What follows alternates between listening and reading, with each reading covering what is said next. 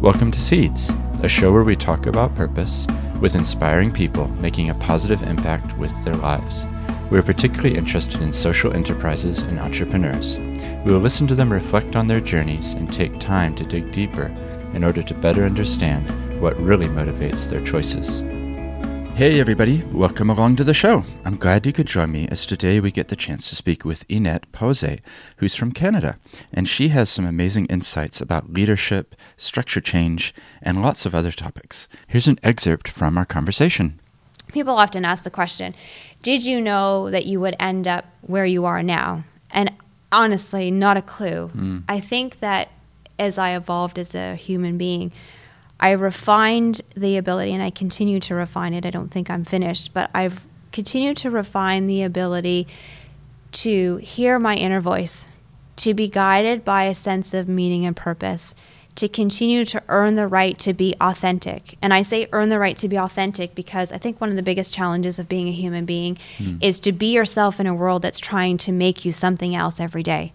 I have a little sticky note above my bed still, a little yellow Post-it note that says that very thing, that every day my biggest challenge is to continue to be me in a world that's trying to mold me to something else. Yeah. Because it's a long interview today, I'm just going to get straight into it. But believe me when I say that we touch on many, many fascinating topics. If you enjoy it, then consider telling a friend about this and also look into the back catalog because there's more than 100 other interviews with people pushing boundaries in some way. So you might want to check those out. Now let's dive straight into this interview. So it's a pleasure to welcome Inette Posé, who's the founder of Level 8 Leadership Institute. Thank you for joining me today. Thank you for having me. It's great to be here. Yeah, it's wonderful. And we met yesterday, didn't we? We did. And had an interesting discussion. And I said, I'd love to have you on the podcast because just your background and the things that you're involved in now, I think it will be helpful for people listening, particularly around the idea of system change and how you actually help to facilitate that happening. But before we get into that, what I like to do with guests is talk a little bit about their background and where they're from. So if you don't mind just telling us a bit about your childhood. So I am Canadian. I was born in a city called Toronto, but I was raised in the country. So I have a love of concrete and city life, and I also have a love of nature and quiet. So I have an interesting paradox that I live in my life of that tension between the city and the country life. I am a third generation family business member. So on my father's side, my grandfather started a construction and roofing business a number of years ago, and my father and my uncle now currently run it, and my cousins work in it. I don't work in the family business, but I certainly have a love and an interest in family business and the role of families and family businesses in the economics of communities and cities and nations. So that's a little bit of my background. And that's something you kind of have gotten even more into with your career, isn't it? Yes. And giving advice to people and things. Yeah. So what was that like for you as a child, I guess, growing up in that context or that environment, like knowing that your grandfather had established this business? You know, it's interesting because I can't say that I really realized or thought of it as a family business when it was in it. It was just the business, or it was just work, and we were so immersed in it that it wasn't really something that we talked about. It wasn't really until afterwards, or maybe the moment when I realized I didn't want to work in the business. I was very much an academic, and so all I thought about was school and where I was going to go to school and leaving for university. It never really occurred to me to stay and work in the family business. It just wasn't something that was inspiring. But I never really thought of it as a family business until I left and started to understand that, other people have what's called a family business. Right. It was just not the common language. Because you're a fish in the water, right? Yeah, you don't know that you're in the water. It's like somebody saying, oh, you have curly hair. It's like, okay, yes, I have curly hair, but you don't think about it until somebody says, well, you don't have straight hair. And so it just, to me, it was the business and not necessarily a family business. And even though everybody in the family seemed to work in it or be connected to it. But it was, after the fact that I realized, I grew up in a family business. business and have that experience of what it's like, the good and the bad, and the ugly, as they say, of the challenges and the opportunities of working with family. And were you close with your grandfather? Did you know him well? I did. He died when I was in my mid-teens, so he died unexpectedly of cancer, and I think that caught everybody by surprise. It was one of the big learnings because we didn't have a succession plan in place for the business, and I think that we were still learning a lot about not taking our health for granted. I think that was another big learning for the family. But yeah, we grew up in where I lived in the country. My dad's family all live within walking distance, and so we would spend a lot of time. My parents are working. My grandmother would take care of us, or my nan and papa, as there's French Canadians. So my nan and papa, we would spend time with them, and they would care for us, periodically. So I can still hear him laughing. I can still see him sitting on his favorite rocking chair in his living room. So I still very much carry the presence of both my grandparents have passed away on that side. But I can definitely still hear them and feel them as my life continues to unfold. Yeah, that's great. And looking back from an adult's perspective, thinking about your grandfather in particular, what were some of the characteristics about him that really stood out to you? Because it sounds like he founded a business that was successful. What was it that gave him the drive, or things now that you look back? If I could go back, I would ask him so many more questions. I think that when you're a young teenager, you really don't think to ask some of those questions. And although we had family reunions and we spent, Christmases together and New Year's together and Easter and, Thanksgiving and all the major holidays, the family would, the extended family would get together. I really wish I would go back and ask him, prepare, tell us more about what it was like and how it got started and why'd you do it. And I think that because he passed away before those questions really even entered my mind, I never got a chance to ask him. But when I think about him and what I remember as a little girl, I remember his laugh. I mean, he had what we call the pose laugh. So I can still, and I'm not going to even try to reproduce it because it's hysterical, but I can't do it justice. But, the good belly laugh that's contagious, and you laugh just because the laugh is contagious and fun. And I remember just the work ethic. I remember that, working hard was a priority, that family was a priority. So my father, or my grandfather, and my father and his brothers worked, together. So he worked and my nan stayed home and took care of the kids and the grandkids, and she was very much involved in volunteering in the community. And so for me, those are probably the big things that, the family was around. Family and togetherness was really important. Working hard, being dedicated to sort of helping the family in each branch of the family. So my dad has 4 siblings, so there's 5 siblings together, and all branches of the family. I think there was a real desire to continue to help each branch of the family succeed. And I remember that feeling even as a young teenager, coming together. I love to sit. One of my favorite things to do when we would have family reunions, because it was very traditional. So we always ate the same kind of food, and was always at my grandparents' house, my nan and papa's house. And there was the adult table and the children's table. But I remember as a little girl always being really intrigued to sit at the adult table. And what drew me to that was I figured that these people have lived longer than I did. And so they must be doing something right. So can I learn from their experiences? So I loved, as much as, we would see our cousins and we would do kid things and be silly and play hide and seek and, play games. Really, I actually preferred to sit at the adult table and listen to what the adults were talking about, whether it was business or politics or religion or all the things that you should never talk about with family. We would, listen to the conversations at the adult table to see what kind of wisdom could I glean.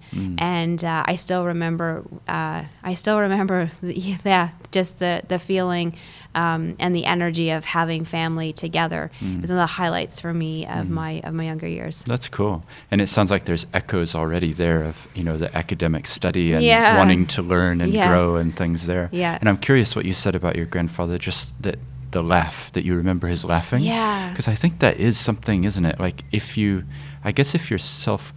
confident enough in who you are, you can relax and enjoy the moment and have that sort of the laughing. I was listening to an interview the other day, and the person was laughing a lot, and I thought, they're doing something right. You know what I mean? Like, if you're present enough to be able to just enjoy the moment and laugh, and there's something to that. Yeah, I think probably an element of, he was sort of a bit of a prankster. Right. I mean, I think everybody has a grandfather that plays the pull my finger game, and making farting sounds and silliness. And so I remember that about him. I remember him being silly and lighthearted and fun, as much as he was tough and, challenging and maybe even aggressive at times. Of course, in business, it's a very construction and roofing is a very physical business. So as much as he had that side of him, I definitely remember seeing and experiencing the part of him where he would sit. He had a rocking chair that was in the corner of the living room, and everybody would have eaten dinner, and everybody was sort of spread around, and he would just be telling stories or making jokes, or I think there was a part of him, a softness. As much as he was tough and focused and hard and aggressive at work, there was a part of him that was lighthearted and silly and joking. And I remember that as, being a young member of the family. That's great. Yeah. And it sounds like it was quite a big family as well. Like there was a lot of people. Can you just describe the role that your grandmother played within that, as the matriarch of the family? Yeah. Oh, very special role. So my nan passed away just even a couple of years ago. So she lived much longer than my grandfather. She was definitely a matriarch in many ways. She cared for her own children as well as being the matriarch and the caregiver for even the next generation. So she would say, if you had asked her, she would say that she also helped raise some of the grandkids in the family, which if you think about, I think both my nan and Papa came from really large families. They had more between, I think, 10 and 14 siblings each. Wow. So a very French-Canadian, large families, and they had 5 children of their own, of which each of them, I don't know what the numbers are up to now. It's quite an extensive, but I think the fewest number of kids that any of the siblings had was 3. Right. So that's at least 5 more, grandkids, and then now we're into great-grandkids and even great-great-grandkids. So the story continues, and we'll see if it ever ends, but it just keeps expanding. But Nan's role was definitely around food, togetherness, family, volunteering, contributing back to the community, finding a place for everybody, finding a way to include people in the family, working behind the scenes, I think, to support, whether it was my grandfather or the business, or to help individual family members grow.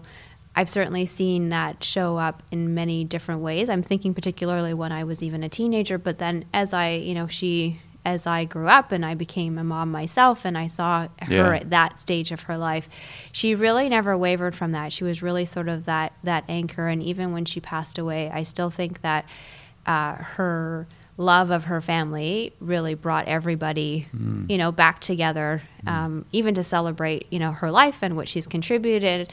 One of the things that my family did that we put together for for Nan's funeral was a family tree, and at the core of it started with my nan and Papa, and then showed all of the different branches and the grandchildren's and great-grandchildren. And definitely when I remember seeing that, my sister painted it and with my mom, and it was a sense of an awareness of what 2 people can co-create and steward together. And so there was a real sense of, even as they were, my nan was passing on, a real sense of appreciation for, I don't even know if she would have had an intention to create that, but a real sense of appreciation that somewhere her ripple effect of her love and gratitude and caring for her family has produced all these incredible things that now will carry on beyond her life. And so that was for me anyway, a really inspiring moment at a sad time when she had passed. Which is really about legacy, isn't it? Yeah. Because I think so often we're focused in our careers on, meeting deadlines and getting this report in or whatever. But someone like that, what's the legacy that's been left if there's that many grandchildren, great-grandchildren?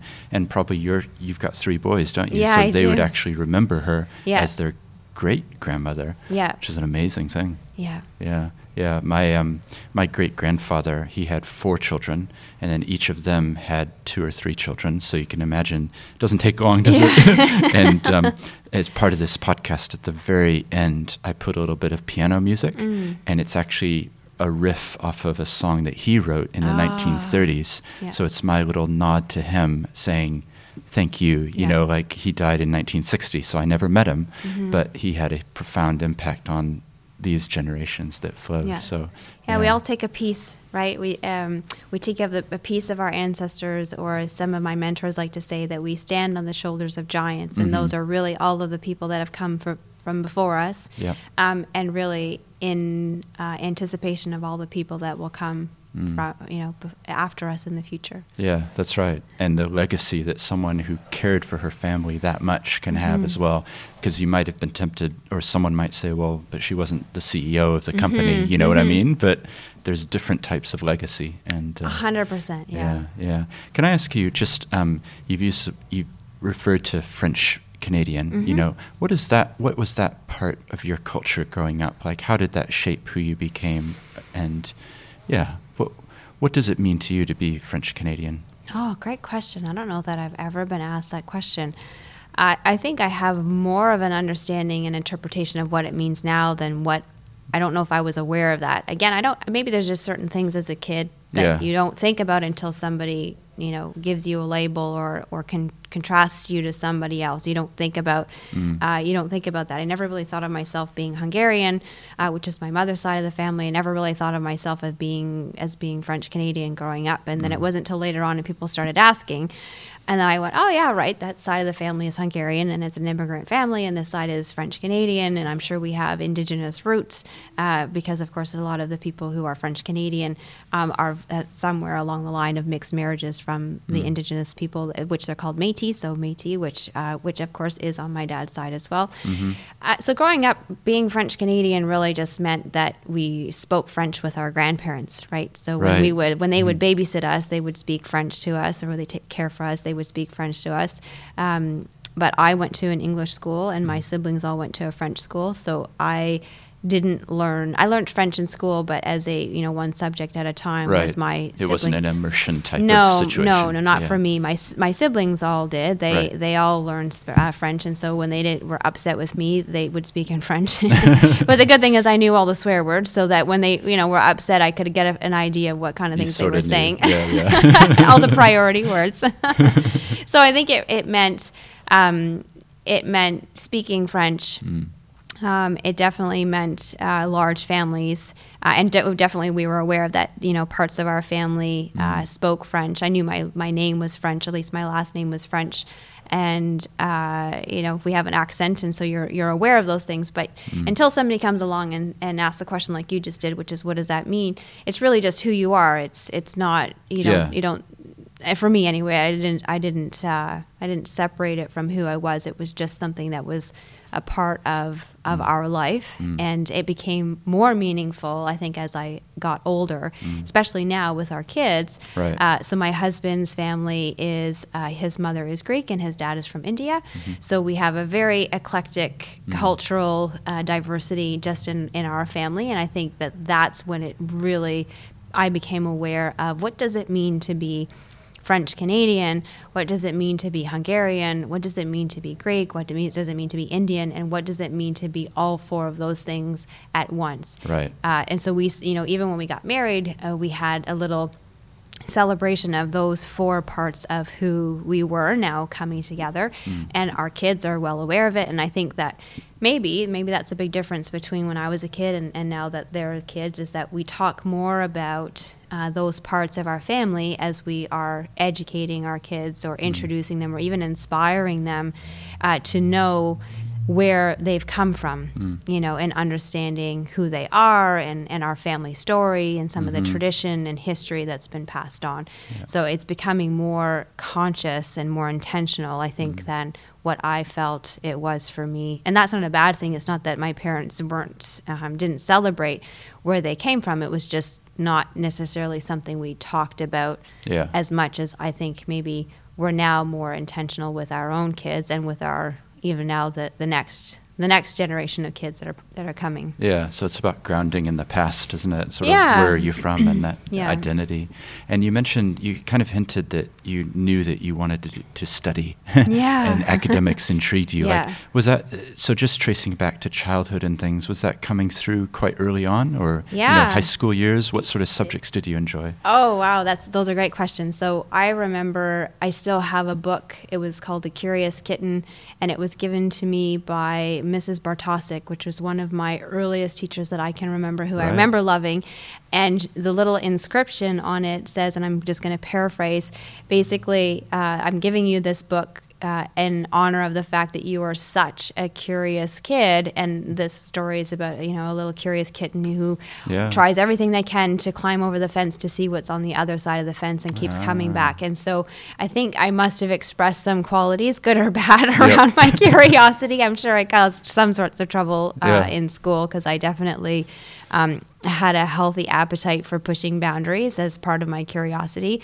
But definitely learning, I would say, to this day is my highest value. So learning, leadership, and legacy are sort of the core, what I call my trinity, the three things that make up who I am. And I would say at its very core, my desire to learn and understand and explore has driven me for a very long time. And so I loved school.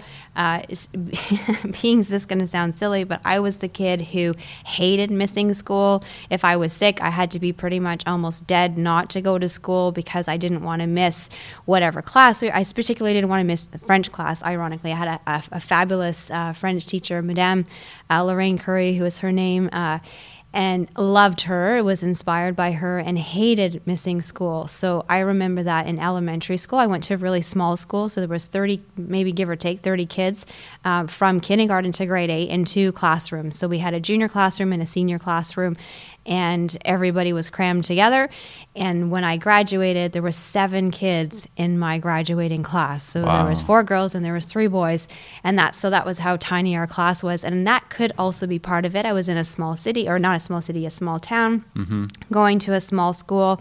And when I was 10, my grandfather took me, on my mother's side, took me to Hungary to experience some of our, Hungarian family and Hungarian tradition. And I think that unlocked something that was just laying dormant, and a desire to explore the world, not just where I had come from, but the recognition that there is more out there. It was, Right. this is the pre-internet, right? Yeah, So, yeah. I mean, to go on a plane and stretch your mind and the time and space to be in another part of the world, I think just activated something for me which already existed, which was my love of people, my curiosity of the world, and that just blew things wide open.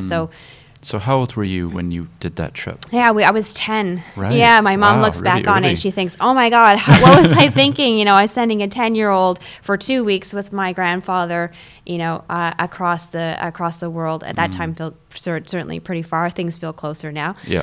And but I never stopped learning.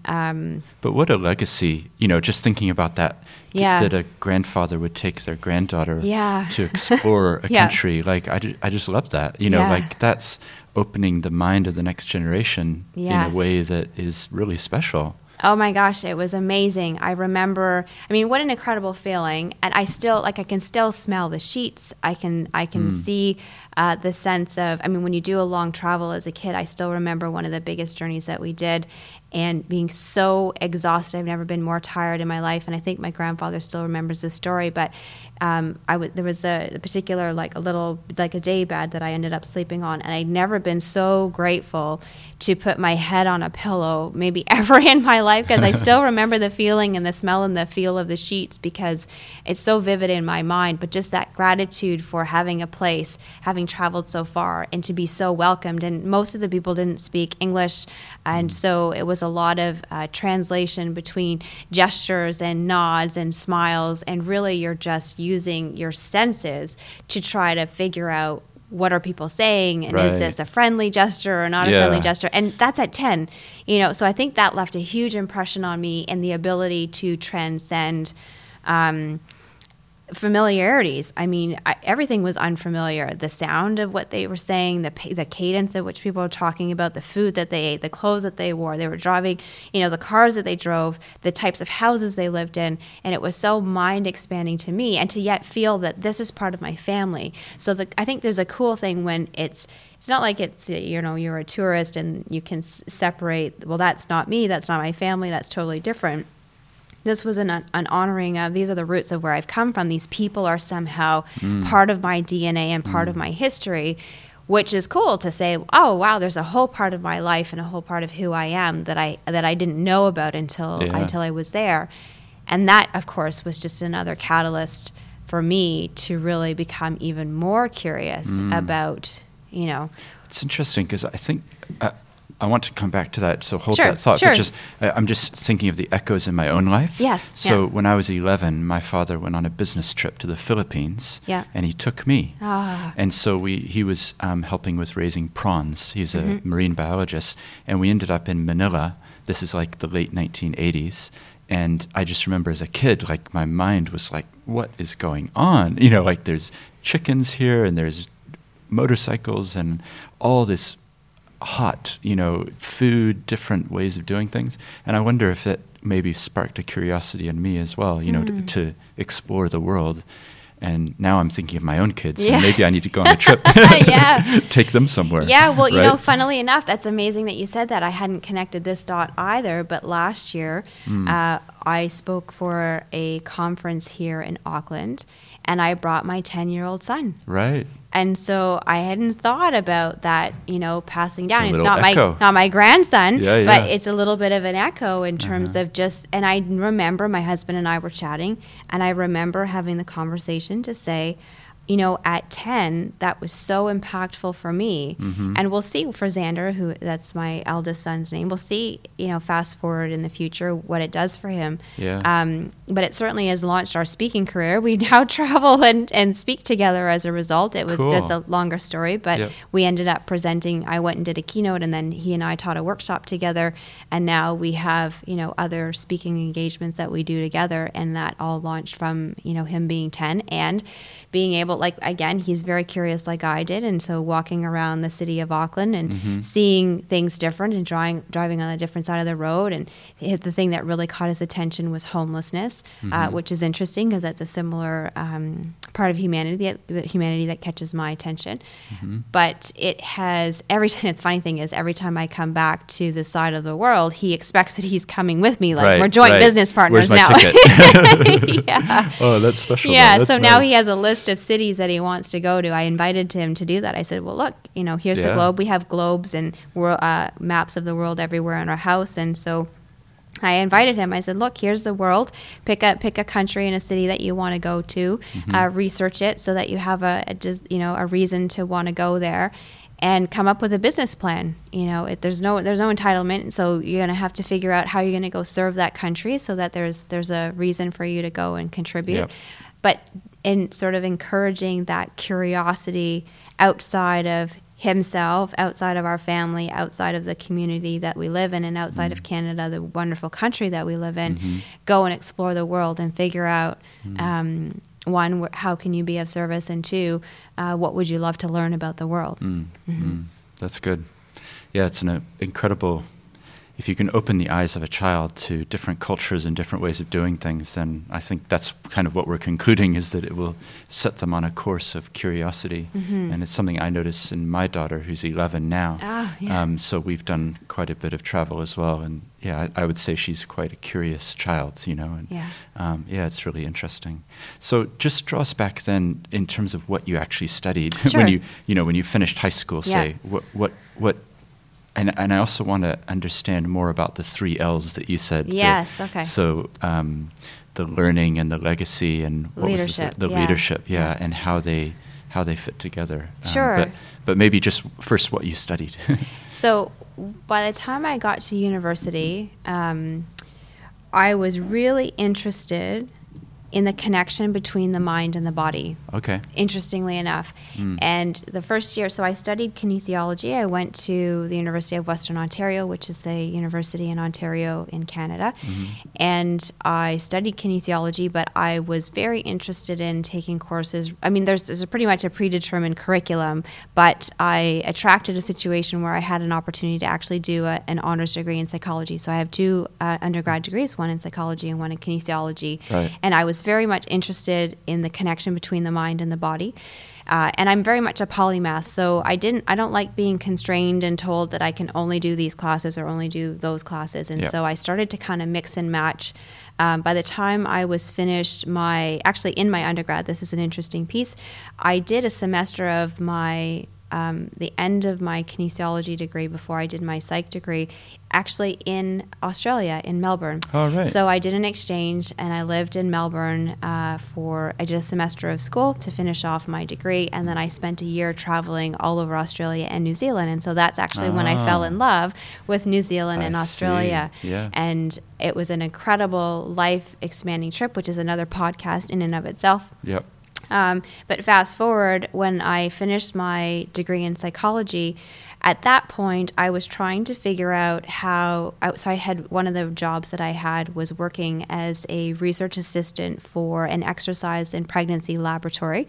And we were developing exercise and nutrition programs to treat gestational diabetes in women, but also women who were hospitalized in high-risk pregnancies.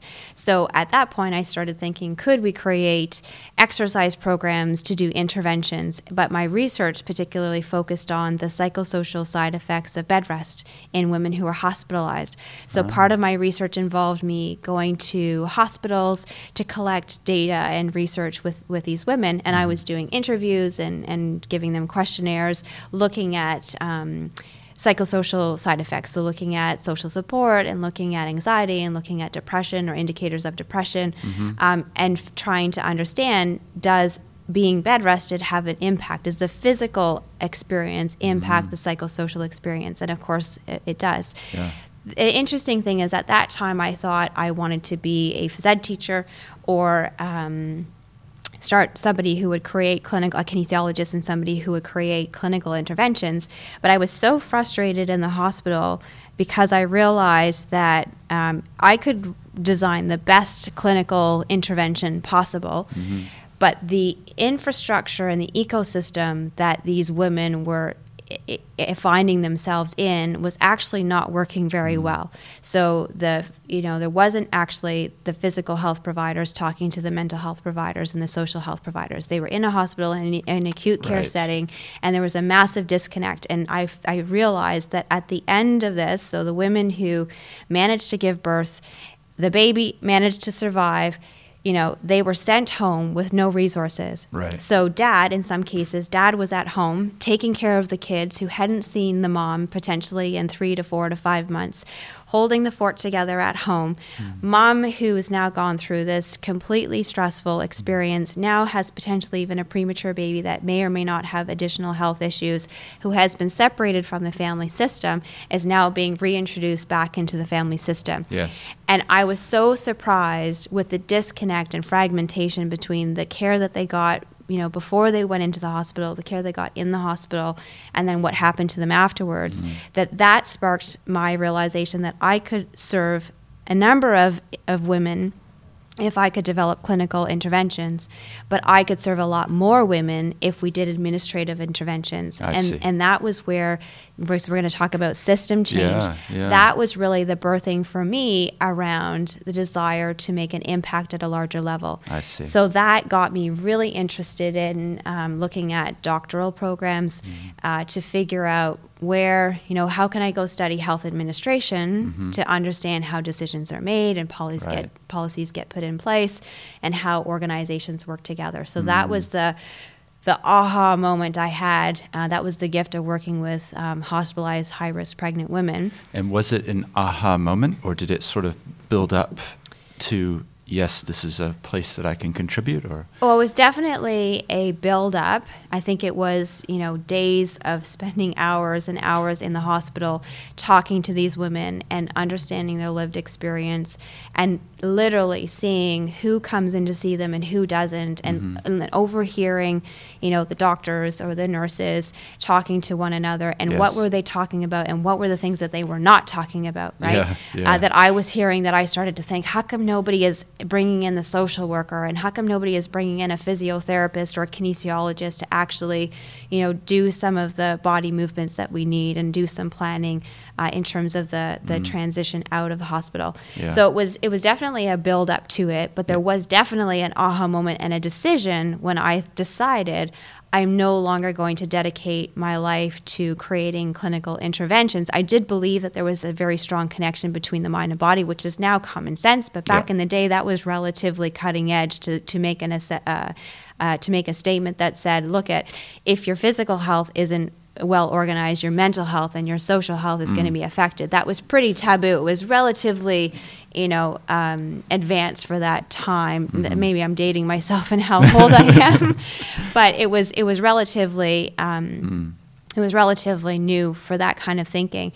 So I really kind of tossed that aside, and I thought, well, those principles still exist, but if we want to make a bigger impact, because again, I just saw so many women, and I thought, even if I worked every day for 14 hours a day, how many families could I actually make an impact on? And I really just felt called to make a bigger impact, which drew me into system change. I see. So, it's fascinating. I'm just curious because my wife actually worked in London for a while at a university, and she was in what was called the IPE, Interprofessional Education. Yeah. And what they were focusing on was making sure that the doctors understood what the nurse's job was, making sure that the nurses understood what the doctor's job was, Yes. which sounds really basic, and you would think it would be known, but they would basically run some conferences and get the doctors and the nurses together and talk to each other and actually, and just that personal relationships, that was, they were like ships in the night in some ways. And so that was the focus there, was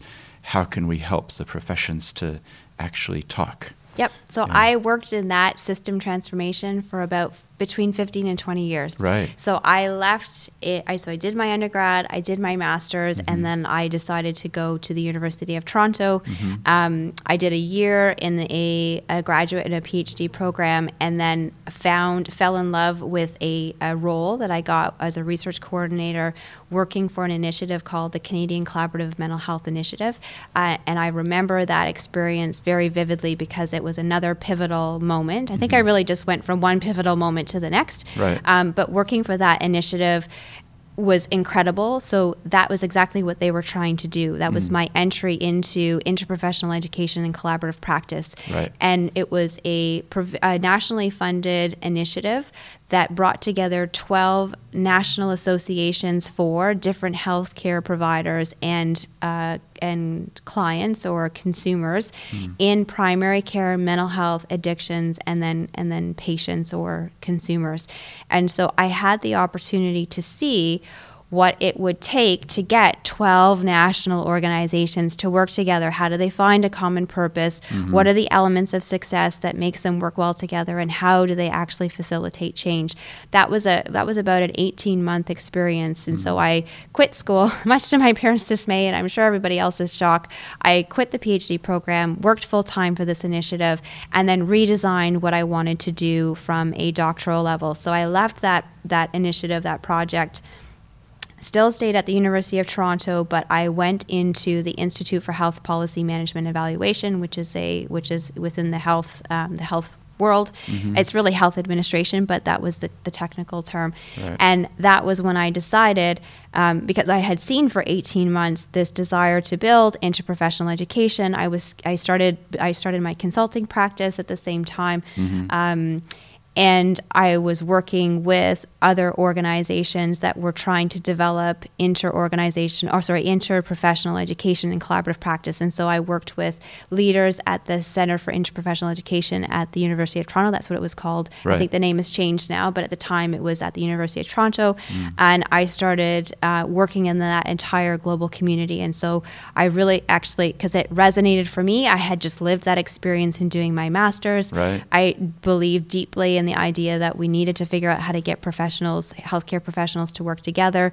The difference was that I had an aha moment, because if we're going to be patient-centered, and we follow what happens to patients in the healthcare system, what we recognize is that a patient doesn't stay within one organization. So you don't just see a nurse or a doctor or a social worker or a podiatrist or a dentist in one location. You actually move from one organization to the next. So I had a realization that while everybody else was really focused on getting healthcare professionals to work in teams, and we were having, massive amounts of funding flowing into understanding what does collaborative practice mean, what does the interprofessional education mean, the massive system and transformation around getting the pre-licensure and post-licensure academic institutions on board, getting the policy leaders on board, the decision makers on board, the academic hospitals, and all those other institutions in that ecosystem that really have to buy into a shared goal. Everybody was getting ready and organized around that interprofessional education and collaborative practice. Right. And I stepped out of that while I was working in it. So my consulting practice was really focused on that. I stepped out of it from a research perspective and said, somebody needs to solve the problem of how to get at an administrative level organizations to work together in the same way. And so that's what my research focused on, was looking at the interorganizational relationships. And that was so maybe provocative or ahead of its time that people didn't even know what interorganizational partnerships meant in healthcare. What are you talking about? They had no idea. It was so interesting. I was fascinated. I thought, what do you mean you don't know? And so I had to call it working together across organizations, because it was so new. And there wasn't any research actually in healthcare on interorganizational partnerships. I actually had to go study the business literature. Right. So I went off and I studied, I did all of my, studies and comprehensive exams, and I put together a proposal to the government. So a lot of my peers and colleagues, normally you take a piece of your thesis advisor's research and you write it up and you analyze it, and that's your dissertation. I decided that I would go and get funding. So we created a 10 organization partnership. We got a significant chunk of money from the government to be able to fund an initiative, and we put together a 2-year project that actually would look at. We did some research and understanding. We were trying to answer the question: if you formalized a organizational partnership, did we see better outcomes in collaboration at the level of healthcare professionals and at the level of administrators? Right. And so that was the question that we were trying to answer, because the assumption is, if you have a written agreement or some kind of a formalized partnership, that's somehow going to be better for the outcomes. And so that was the focus of our research. And once we did our research, we actually did some capacity building in the system. So it was still focused on the primary mental health care, so the relationship between primary care, mental health, and addiction organizations, but it was at an organizational level and not a healthcare professional level. I see. So we did that parallel, and then sort of, I would say, started the conversation in the healthcare world to say we need to look at organizational partnerships. And so after my research was done, I had 3 babies during my doctorate while I launched my consulting practice. And so it was a very busy 6 years. I defended my doctorate on the Monday, and I gave birth on the Sunday to my last son. Wow. So it was full on. And I think at that point, when I finished my doctorate, I really sort of took a deep breath and then decided, I'm going to take some time to figure out what do I want to do next. And that was a realization that as much as I love healthcare, and that's my roots, and I was involved in it for many years prior to my doctorate and many years afterwards, that I realized that wasn't my stop. That wasn't my bus stop. Right. That was a that was an incubator for me to gather experience about large system transformation, working all the way up to the World Health Organization, speaking internationally about interprofessional education and collaborative practice, being involved in system transformation from the inside as a policymaker, as a decision maker, as an academic and a researcher, as a healthcare provider. So I practiced as a kinesiologist for a while. So I got to see all perspectives of the system and watch and have the privilege, I could say, and the challenge, because it was certainly a lot of work, to see how system transformation happens. And once I had the opportunity, I had the realization, another aha moment, that this is not my bus stop. My job is now to look at how can I take my insights from healthcare around organizational partnering and go test them out in the rest of the world.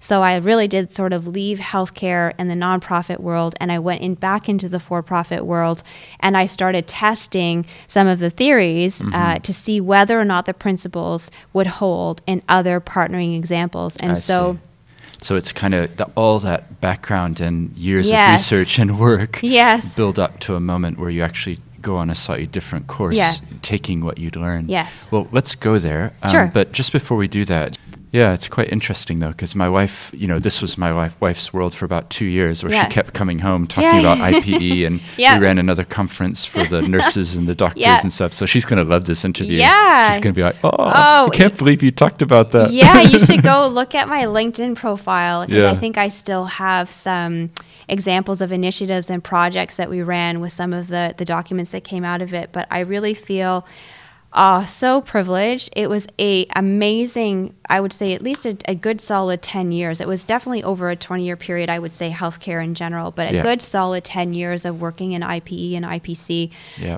And I owe so much to that community that taught me about how to do system transformation. I worked with incredible visionary leaders who were cutting edge, provocative. They were studying the top thought leaders around the world around system transformation and transformational leadership, and really bringing those principles in and then applying it to healthcare.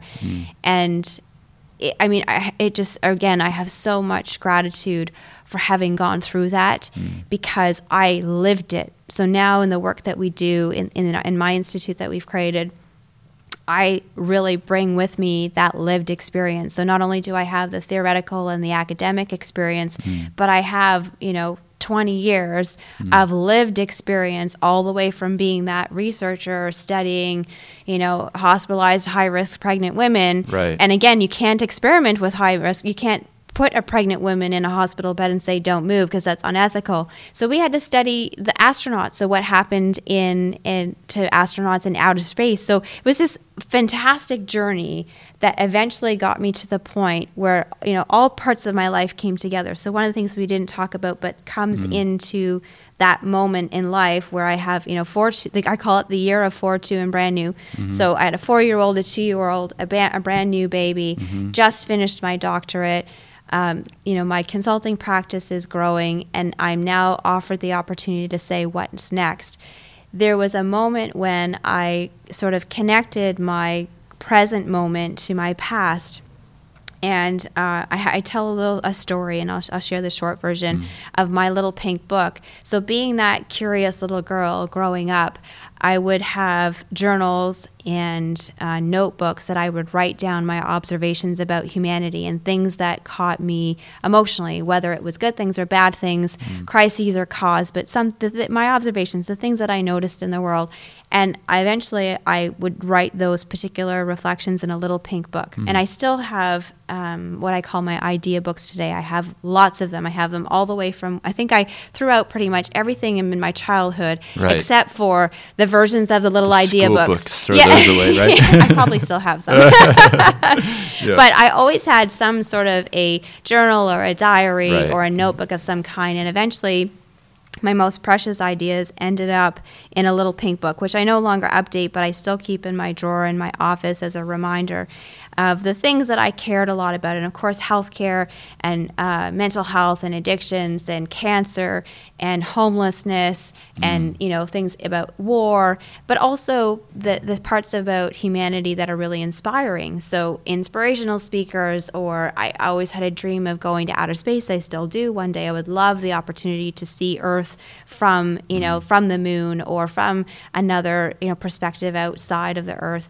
And so I would write down these observations. And at one point in my early 20s, I had, around the time when I was making the decision to move from clinical interventions to administrative and system level change, I realized, I read the book and I got really depressed, super sad, because I really cared about all of these issues. And I thought, there's no person on the planet that could ever possibly make a difference in all of these issues. If we've been working in healthcare and we still in 10 years have so much more to do, or 20 years still have so much more to do. And that was when I realized I'm not going to do it on my own. There isn't one organization in any one of those sectors or industries or causes or crises that's going to tackle that issue. What we really need is a paradigm on working together better. Right. And it happened right around the time when everything that was changing in the healthcare system, the work that I was doing, that I realized I'm going to dedicate my life to developing an art and science of strategic partnering to help people solve the biggest problems facing humanity. I started practicing in healthcare. That was where a lot of my lived experience came from. But when I left, so when I say I left, when I moved and transitioned out of healthcare, that was the realization that it was an incubator. It was a part of my life for me to gather certain experiences, but it wasn't the bus stop. I actually needed to move into the next conversation so that I could continue to refine. So we have a philosophy of partnering that we call value-based partnerships. So to develop a new paradigm, that's our philosophy. We have a set of principles and practices that I've been slowly refining over the years in multiple, we try to come up with an approach that will tackle partnering issues regardless of the size of the partnership, the complexity of the partnership, whether it's formal or informal, short-term or long-term, regardless of the task, what the partners do together, and regardless of the type. So if it's a joint venture, a merger and acquisition, if it's a strategic relationship or a strategic alliance, a board of directors, a strategic initiative. I mean, there's so many ways that we talk about our customers, our suppliers, like supply chains or franchises. Those are all different forms of interrelationships between individuals and organizations. And that's really what we're dedicated to, is how do we help people work together to tackle bigger and more complex issues. And then where the leadership stuff comes in is how do we fill in core leadership principles that people need in order to be better partners. And then how do we introduce concepts of stewardship to help people understand that they're actually part of a longer conversation, right? So we can talk about that in a little bit if you like, where that whole concept of stewardship comes into facilitating large system transformation. Yeah. But we ultimately start with the idea that humans have really complex experiences. They're just getting, the issues we face are more and more and more complex every year. And it becomes more and more difficult to work with people that we just like, that we know, like, and trust, right? That's who we are attracted to. But inevitably, Mother Nature's, very curious in her approach to humanity as well. We always have to work with people that we don't know, we don't like, and we don't trust. And so could I come up with a paradigm of partnering that would help us do that, which is what really we're dedicated to. What you're doing. So what was it that made you realize I want to push the boat out in this new direction? Because I would have thought, you'd been doing what you'd been doing for years. You were comfortable. You'd just gotten your doctorate. Yeah. Yeah.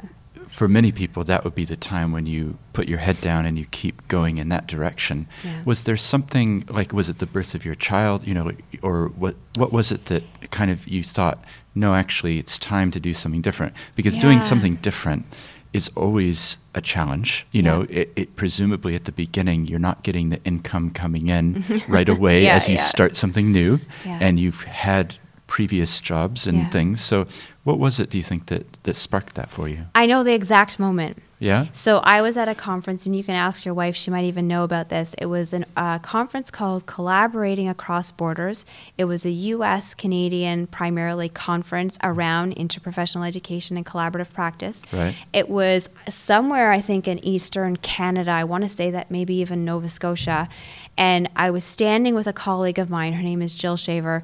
And we were standing in the middle, literally in the middle of the highest traffic point where people were moving from one conference room to another conference room. And we must have had about a 4-hour conversation, literally standing in the middle of this conference as everybody was, going to plenaries and their workshops. Off to workshops and yeah, things. Everybody's been to conferences, so they get that flow. But I want you to imagine that the two of us had just sort of connected and almost created like a bubble, because I don't even remember the faces of people going by. I just remember standing there and having the conversation with Jill and saying to her, Jill, I'm feeling like this is not my bus stop.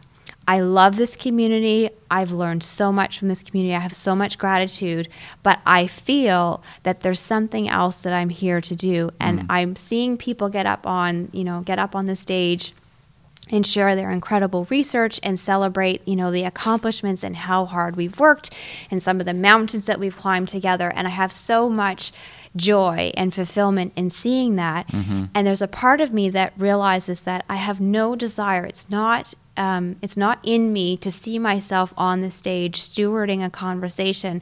There's something else that I'm meant to do.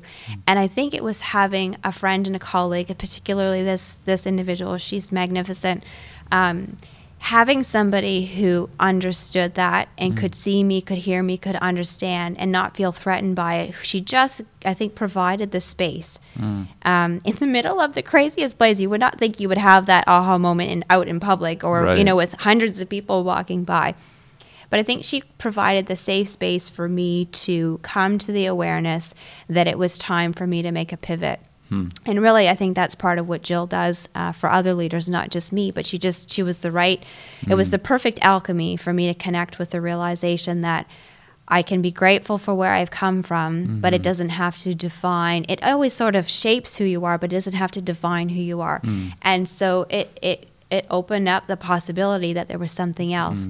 And it's sort of a chain of events, but it was my willingness to say, thank you for what has happened up until now, and to be open to where I would go next. And I think people often ask the question, did you know that you would end up where you are now? And honestly, not a clue. I think that as I evolved as a human being, I refined the ability, and I continue to refine it. I don't think I'm finished, but I've continued to refine the ability to hear my inner voice, to be guided by a sense of meaning and purpose, to continue to earn the right to be authentic. And I say earn the right to be authentic because I think one of the biggest challenges of being a human being is to be yourself in a world that's trying to make you something else every day. I have a little sticky note above my bed still, a little yellow Post-it note that says that very thing, that every day my biggest challenge is to continue to be me in a world that's trying to mold me to something else. Yeah. And I think that having that a little bit of self-awareness and a willingness to listen hard for that whisper that only I can hear, that inner voice that only I can hear, and to stay true to that is really what continues to guide me even to this day.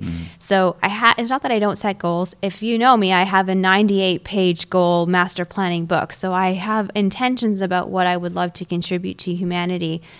But I work with the universe and I work with the opportunities that show up by maintaining that sort of sense of authenticity and maybe you can call it integrity, but authenticity and sense of who I am. And I just am open to the opportunities that come up. And that moment when I realized I need to sort of transcend or move beyond this community was that was me trusting that inner voice and saying, all right, I'm not sure what the next step is, but I trust that the story will unfold and there will be a few steps ahead of me that show up. And my job is just to keep listening to that inner voice. I think that was it's not that I didn't have that awareness earlier, but it was a real pivotal moment for me to trust that sense that I don't always have to know what the form is. I just have to have a general direction and the willingness to follow that frequency or that resonation or that vibration. Yeah. There's two things that stick out to me when you're talking just now. The first one is that we're all busy, right? Yeah. and it feels sometimes like the schedule, before we started recording, we both agreed that we'd had very busy days. Yeah. We'd gone from meeting to meeting. And it's actually hard to carve out that space to reflect and to take a moment and go, what am I here for? What am I doing? And one of my hopes for the podcast, the reason why I'm articulating this, is that there will be people listening who maybe have never stopped and reflected and thought about. Yeah. So hopefully this conversation can help them in that sense. So I think that's the first thing. And then the second thing is the value of a friend who's able to listen and to give you that space to express. And you were probably not, I don't really know what this means. What am I crazy? Yeah. It was probably that type of a conversation. But being, I guess what I'm saying is the importance of those people in our lives. Yeah. And then the flip side of that is, who are we, that person, for other people? Yes. What role can we play for other people to be that point where they're willing to talk with us and help guide along, different paths. Yeah. So it's really interesting. Yeah, I appreciate the story. It's really good. Yeah, I think, if I go back, there's so many things that Jill offered in that moment, but the biggest thing was that she took a breath with me, and that's connected to the fact that we're so busy in our days, finding that center point and hearing that inner voice and that whisper. I find for me, the biggest tool that I have is the ability to take a breath. When I find that I can take a breath, it's in that breath that I can become present in the moment with where I am, who I'm with, why I'm here, and where am I going. And I know Jill offered that for me in that moment, in that busy conference where I was feeling vulnerable and, challenged and uncertain. And she just breathed with me, among other things, but taking a breath with me to say, yeah. Where am I? Take that deep breath. Yeah. And in a way, thinking about your grandfather, the ability to laugh and just relax in the moment. Yeah. I have a feeling, I didn't know him obviously, but he probably had that ability as well, to just be in the present. Yeah. So I'd love to talk a little bit just about, I guess, your focus now. Sure, and we've talked and yesterday we had a great session just thinking, in particular, I'm thinking about the city of Christchurch and where we are now and where we're going in the future. And how do you broker those sorts of partnerships? How do you take people on a journey that sees collaboration resulting? And how do you look at strategic change and, big picture stuff? Yeah. Can you just give us a couple thoughts and maybe some of the pictures you used yesterday as well? Yeah. So I think that for the purpose of the podcast, I'm going to share a couple of tangible tools, but I want to preface it with, in working with any community or group of people or an ecosystem, I think the starting point is earning the right to influence people's thinking. So Einstein said that a problem can't be solved at the same level of thinking that created that problem. And so the basic building block is that if we bring people together and we're going to talk about an issue, we're going to try to make a decision or try to facilitate change. If we come at the situation with the same level of thinking that we had before walking in that room, we're probably going to get very similar results and sort of, we call it circling the barn, continue a revolution going around and around in circles because we don't have new thinking and a new perspective on the situation. So the first thing in facilitating transformation is we have to shift our thinking. And the metaphor that I like to use, I want you to imagine that every mind is like a library that has bookshelves, and on every bookshelf, every space on the bookshelf is full. So every mind that walks into a room in a conversation about facilitating change is full when it gets to the meeting. What we need to do as leaders and facilitators of that conversation is find a way to magically create more space on the bookshelf. One of the ways that we do that with leaders is to ask them questions and have them identify what their priorities are. So even today, we had a workshop with a room of 65 business leaders in Christchurch, And I gave them the same metaphor, the same example, and I asked them, what do you want to know today? What are the questions that you came here with? What are the priorities? What are the issues that you want to solve? And we made a list of all of those. And metaphorically, just like, a magical library on Harry Potter, when you ask a question, when the mind asks a question, the bookshelf opens up, and another space for more information or more answers or more books is created. And so that space, that void, that question creates the desire to have an answer and invites new information into that. And we have an infinite capability in terms of the size of the library that's in our mind. So step one is you can always put another Curious Kitten book on the shelf. Exactly. I have an endless space for more Curious Kitten books. Yes. And so that's where I would start. Human beings, our perceptions is what lead to our behaviors, our actions, and our results. And we try often to do behavioral interventions, but we don't address the thinking, the perceptions that are driving those behaviors. And so the bookshelf metaphor, the library metaphor, is really just to remind leaders that if you want to facilitate transformation, we need to start with different thinking. Right. If we can change our thinking, we can transform our thinking. We know from neuroplasticity that our minds are constantly remodeling as we are picking up new pieces of information. So if we can have people ask questions, have them identify priorities that they care about, we can create more space on the bookshelf. With more space on the bookshelf, more information can come in. Once we have new information or more information about a situation, we can look at old problems in new ways. And that's the starting point. Right. If we have the same old thinking, the same old perspective, and the same old problems, we get the same old results. So I would say that's the starting point. From there, and let's make it really tangible, because system transformation is complex, and there's many layers in terms of helping leaders, I would say, earn the right to facilitate more and more complex change, because you cannot manage something that you're emotional about. That's one of the other key principles. So often when we're working with leaders, and we see this is normal, right? People look at a system, they feel that it's broken, or they see an opportunity, they want to step into a leadership role because they want to fix things. But we can't manage what we're emotional about because we're caught in the dynamic. Right. We can't see the forest for the trees is another phrase that we say. So helping leaders understand some basic principles around leadership, self-leadership, is important to their ability to facilitate partnerships or system change or stewarding change over a period of time. So there's lots of principles that we could get into, and I don't want to do too in depth, but just sort of high level, a couple of principles. So I would say, so let's define leadership, partnership, and stewardship, just to put that, because those three are really the pillars that come together for system transformation.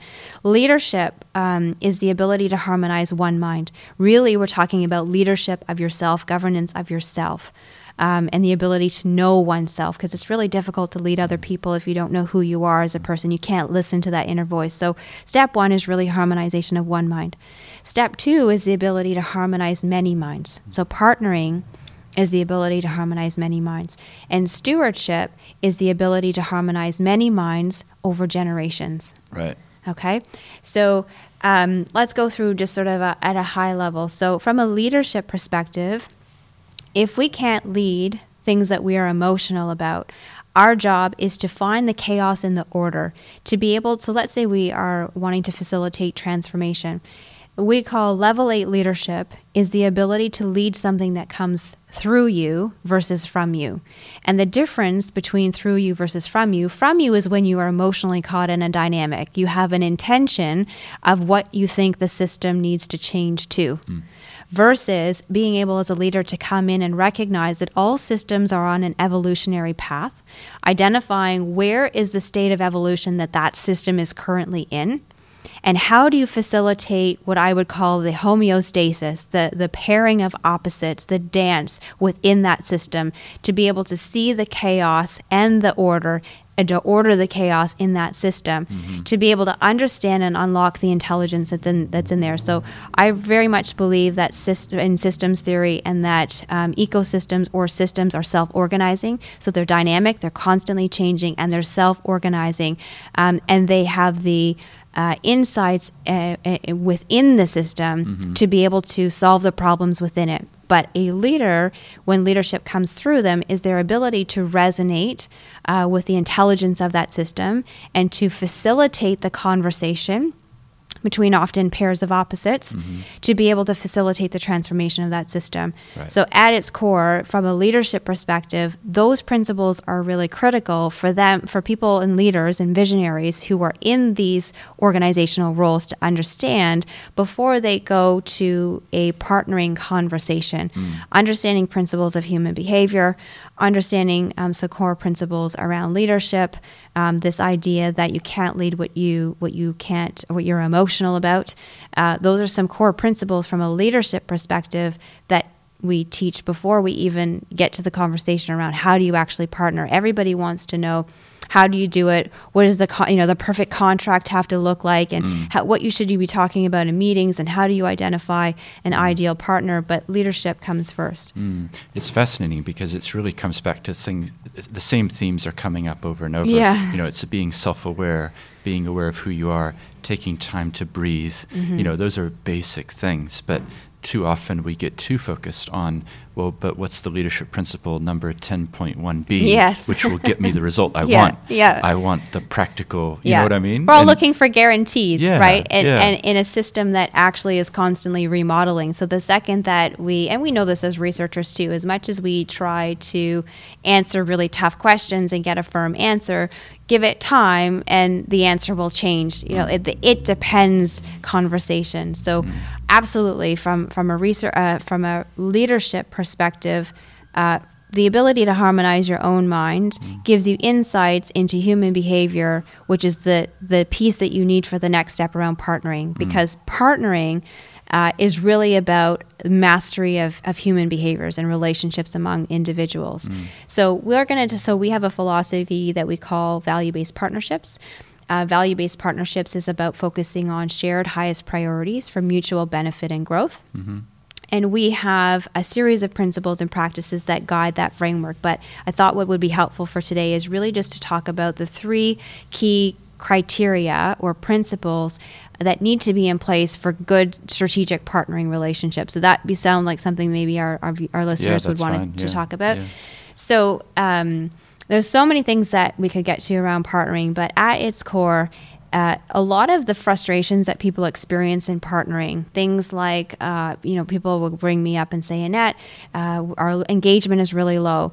Nobody is calling us back. People don't return our emails. People show up to meetings late or they leave early. They're not prepared. People aren't engaged in decision making. Nobody's volunteering to take responsibility. We have power struggles, territory struggles, conflict, inability to make decisions. We can't reach our deadlines. Like all of these are symptoms of deeper root causes. And so our job is to be investigators in our partnering relationships to really look at what are the root causes of those symptoms. And what we've discovered in our research is that there are really 3 criteria. There are 3 things, the ingredients that must be in place for strategic partnerships to work well. Criteria number 1 is shared purpose. Criteria number 2 is better together. And criteria number 3 is impact on priorities.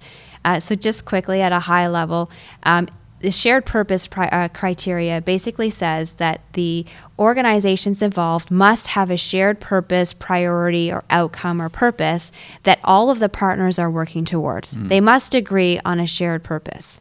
Okay, criteria number 2, which is better together, basically says that all of the partners must believe that they need each other in order to accomplish that purpose or goal.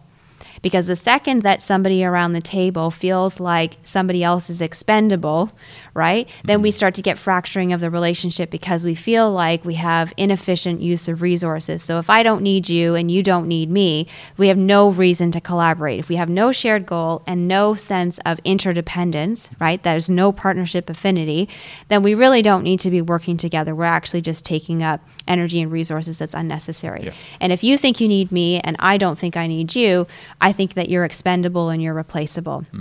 And we see this in for-profit relationships as well as nonprofits, right? The third criteria is impact on priorities. And this is really critical because it helps organizations understand why we can start off with a really strong partnering relationship, but it ebbs and flows over time.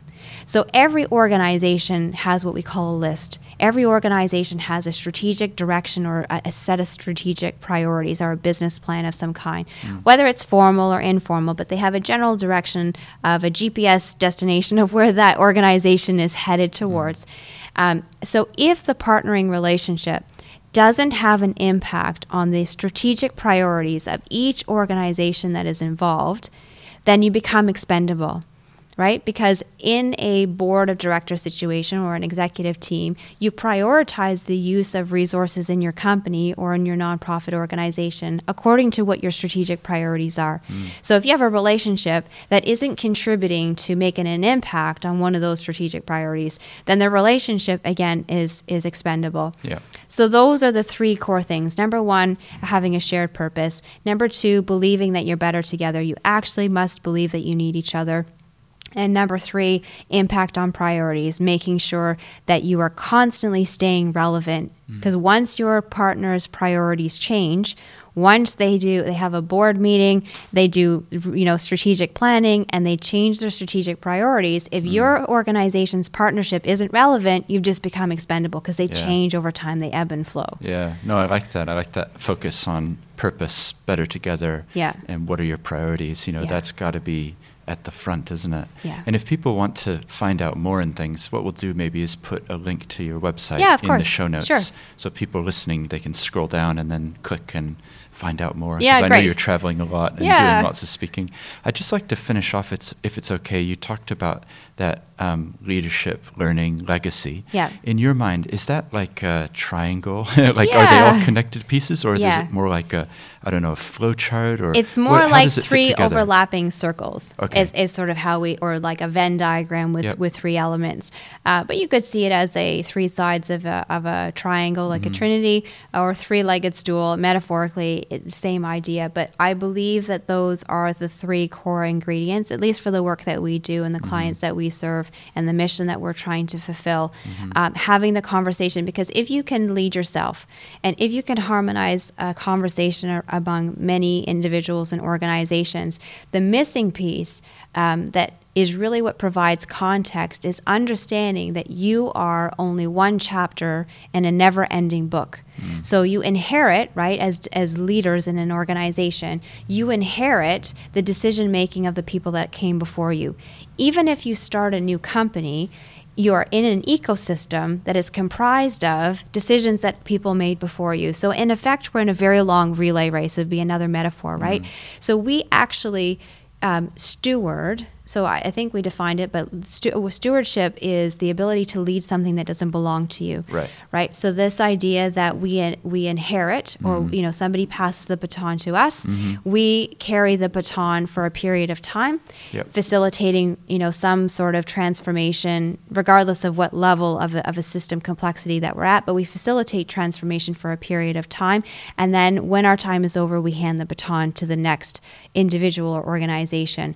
One of the greatest challenges for leaders or visionary leaders or people who are trying to champion change is that our identity gets wrapped up in the contribution that we're trying to make. This is my legacy, this is my agenda, this is my plan of action. And so we start to take ownership of something that actually doesn't belong to us. It never belonged to us. It was entrusted to us from other people, from a community or an ecosystem that's way bigger than myself. I'm entrusted with that stewardship of that cause or that crisis or that conversation or system transformation for a period of time. It was never mine. It is never mine. It will never belong to any one person. But is it a continuation, a never-ending relay race or a never-ending book where we just are stewarding for a period of time? So when we work with leaders around system transformation, it's helping them to understand the system was evolving before you came along. Mm-hmm. It's now at a particular level of evolution, and it will continue to evolve after you. Yep. So there's no race. I know we create artificial timelines that create pressure and action, and that's fine. But helping to understand where we've come from, it's very much like family dynamics, right? Mm. When you understand where the journey of your ancestors and your family history gives you insights to where you are in the longer conversation, which gives you foresight into what's going to happen potentially in the future. Yeah, no, that's really good. There's been so many echoes through our conversation as well, as, thinking back to your grandfather, your father, like the family, and then what we're talking about now. And a phrase that I often come back to for my own self is don't think of yourself more highly than you ought, which I love because it's, we're just one piece. It's not all about me. It's not all about you. But very often as humans, I think we tend to build up our ego around, well, I did this, I founded this, or I, and that can distract us from the legacy side of we're just here for a season and we're passing things on. So, well, and I just want to say thank you so much for your time. I know you've had a really busy day and you've taken a bit of time for this podcast, so I really appreciate it. Well, thank you. Thank you for spearing the conversation around seeds. I think, the project that you're working on and bringing visionaries together to talk about the little piece of the puzzle that they have. If I think about a global mosaic, right? Yeah. We each have a little piece of that mosaic that we contribute to. So thank you for bringing those mosaic pieces together and showing us a new, perspective on humanity. So thank you. Yeah, no problem at all. Thank you. Well, I do hope you enjoyed that interview. I know for me there were several things which stood out, and in particular that emphasis on generational stewardship. That idea that we have what we have, but actually it's only for a temporary time. And I think too often in our culture, we get focused on the temporary and the things that aren't really of consequence. If you enjoyed this interview, then consider checking out some of the more than 100 other ones in the back catalog. There's lots of information at theseeds.nz. There's a Twitter account, a Facebook account. There's lots of ways you can connect with me, and I'd love to hear feedback. The biggest way you can help out is by leaving some sort of a rating or review of this, or posting about it on social media so that other people can find out about the podcast. Until next time.